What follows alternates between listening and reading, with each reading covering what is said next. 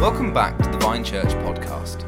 Today, we will be continuing our devotional series, The Gospel According to Zechariah. If you haven't already, you can find us on YouTube at the Vine Church Heart, and we'd love to have you join us over there. Well, good morning everybody, and welcome back to our devotionals, The Gospel According to Zechariah, as we unpack this fantastic book in the Old Testament. This morning I'm going to be reading the same passage that Andy brought to us yesterday and really kind of picking up where he left off.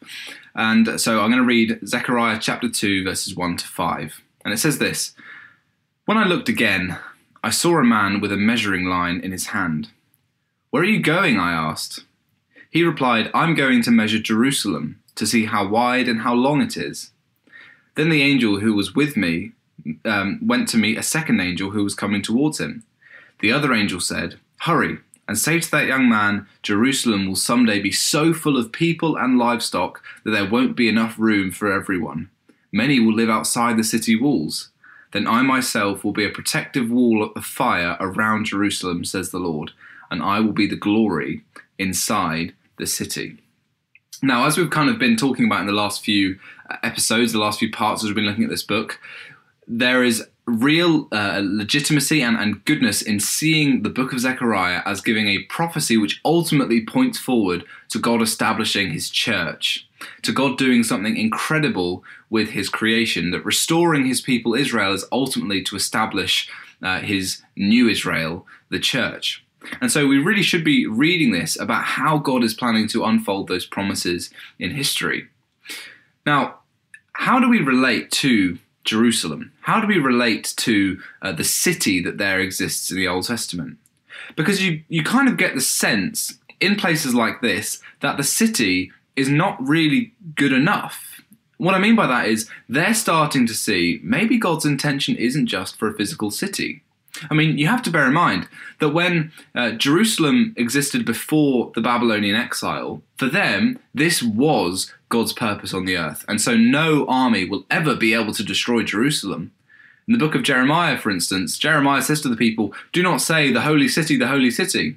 You know, what they're saying is, we can't be destroyed because we have the holy city. No, they can come and attack us, but we can't get hurt. Jeremiah says, no, actually, it can be destroyed. And so when Jerusalem was destroyed, they started to really rethink these things. What is God doing? And God certainly confirms that. Listen to what he says here. "Jerusalem will someday be so full of people and livestock there won't be enough room for everyone. Many will live outside the city walls." And then it says that God himself will be a wall of fire around Jerusalem and the glory inside the city. In other words, Jerusalem as you know it is going to be transformed. The current city as it exists isn't big enough for everyone that God has to bring in. I've used this analogy before, but I think it's really helpful. If you think about when an architect is planning to build a new building, they often present a model, a small version of their design.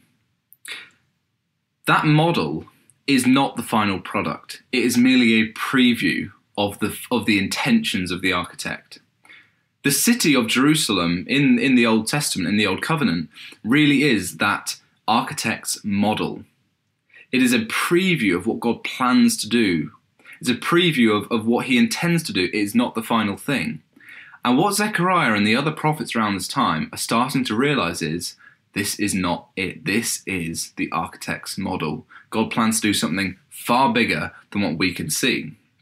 And so prophecies like this are really a call for us to lift our vision higher than what we can see. As Andy shared yesterday so helpfully, we often tend to measure according to human standards. You know, the temptation for those in Zechariah's day was to say, well, this is how big the old city was, and so this is how big the new city will be.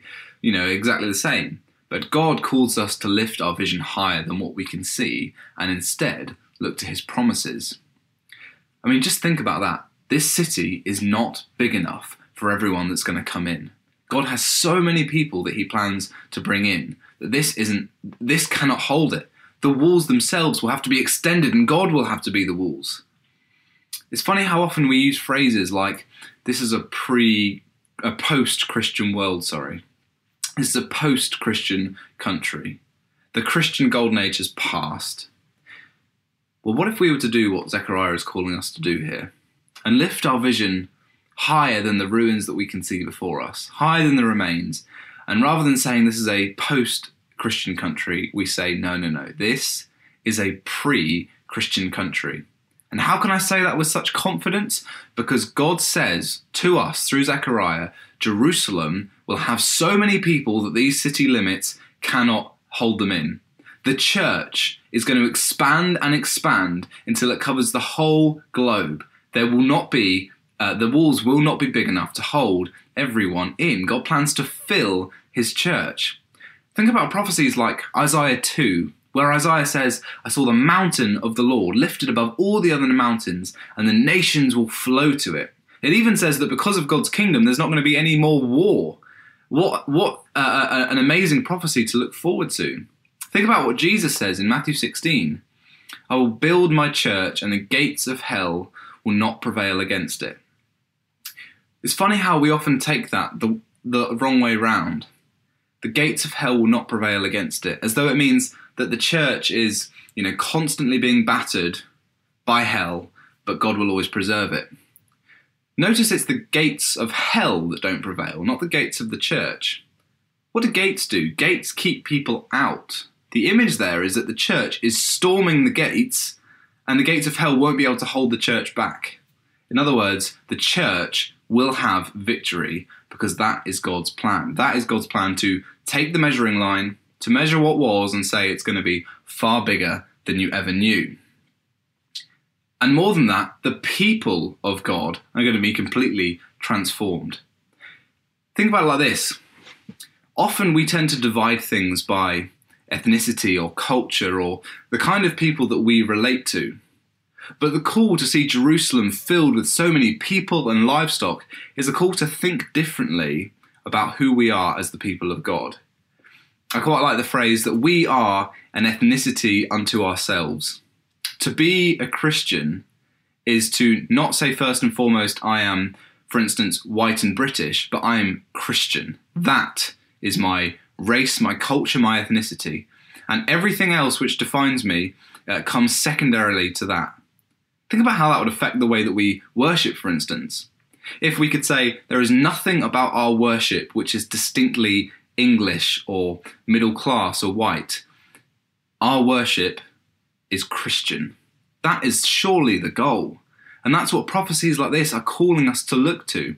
What does it mean for us all globally to be the people of God? The people that God is filling Jerusalem with. The ones that he is protecting us, the ones that he is protecting with his wall of fire. That's what God is calling us to be, the people of God. Not just the quantity of people is important, but the quality. It's not just God saying, oh, there's going to be billions upon billions of Christians, but they're all going to be divided among themselves and, not share the same opinions, and they're all going to be arguing all the time. No, it's also that they are dwelling in harmony, in unity. That's something that we see here. There won't be enough room for everyone, and the people themselves are identified with God, identified with Christ. It says God will be the glory inside the city. He is the unifying principle. We also see that God himself will be the protection. I've already mentioned it a few times, but God is going to be the one outside the city protecting it. Now, let me just unpack what that might look like a bit more, because I don't think that we necessarily think this through very often. If, this world is going to be transformed by the church, by God's plans for his people, by his unrolling of his kingdom, we might start to think along the lines that people in history have done. Well, we're going to need a big army to enforce that. We're going to need to make sure that we put it in law that no one else can be anything but a Christian. This is the tendency that people have had in church history. And sometimes people start to think that maybe we need like a Christian version of, Sharia law, for instance, where faith is enforced. But that really misses the point here. God's intention is what will prevail, and God himself will protect it. People tend to look back at times like the 16th century where the church really did have a very powerful position in English society and say, what could we have done to have maintained that? But that isn't really a question we should be asking, because God promises to be the protection of his own projects. If God intends to change this world, to transform it, he will be our guarantee that it will happen and the protection that it will stay that way. He's not going to let his kingdom be usurped. He will be the wall of fire around us. We don't need to think through a kind of a top-down law to make sure everyone submits. God will do it through his Holy Spirit. That's a real, I think, blessing and freedom about having a Christian view of the future. We don't believe that the future is open. We believe that the future is predestined by God, that God will bring about his purposes and that he will protect his purposes. We don't need to be the protective wall of fire around the city. God is. And lastly, I think this prophecy is a challenge for us. I think this prophecy is a provocation for us as the people of God. What do you have in your hand? The measuring line. So go and measure. This person goes to see how big the city is going to be. And our calling, our commission is to check our measuring line according to our hope. To say, well, I might think it's only going to be this big, but God says it's going to be this big. Much bigger. I realise that you can't see my hands, so when I say this big or this big, it looks like I'm saying the same thing. But the point is, God's promises need to determine our hope. God's promises tell us, pick up your measuring line and go and see how big Jerusalem is going to be according to my word. And that should challenge us to get involved now, to say, what can I be doing to build this city? How can I share the good news with other people? How can I see the people of God grow? That's our challenge as the people of God. And so as we go about today, I want to give you this challenge. What can you do to pick up your measuring line and go and measure the city? Go and measure Jerusalem.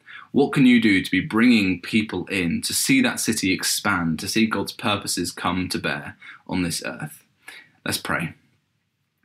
Heavenly Father, we thank you that you plan to establish your kingdom, that you plan to gather your people together, the new Jerusalem. Lord, that you plan to bring so many people in that the walls will not be big enough, that you will have to be our wall of fire around us. Thank you for your protection and thank you for your purposes, we pray. Amen.